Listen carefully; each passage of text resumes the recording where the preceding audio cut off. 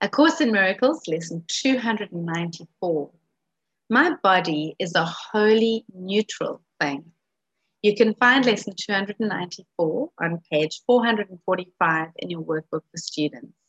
My body is a wholly neutral thing. I am a son of God. And can I be another thing as well? Did God create the mortal and corruptible? What use has God's beloved Son for what must die?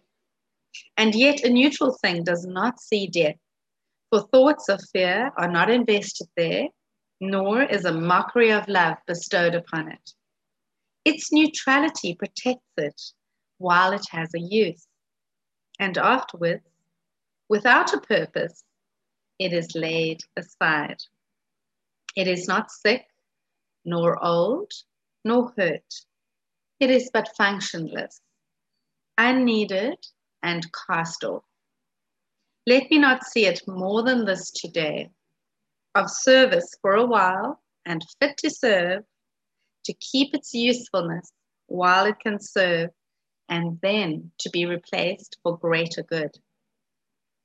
My body, Father, cannot be your Son, and what is not created cannot be sinful, nor sinless, neither good nor bad.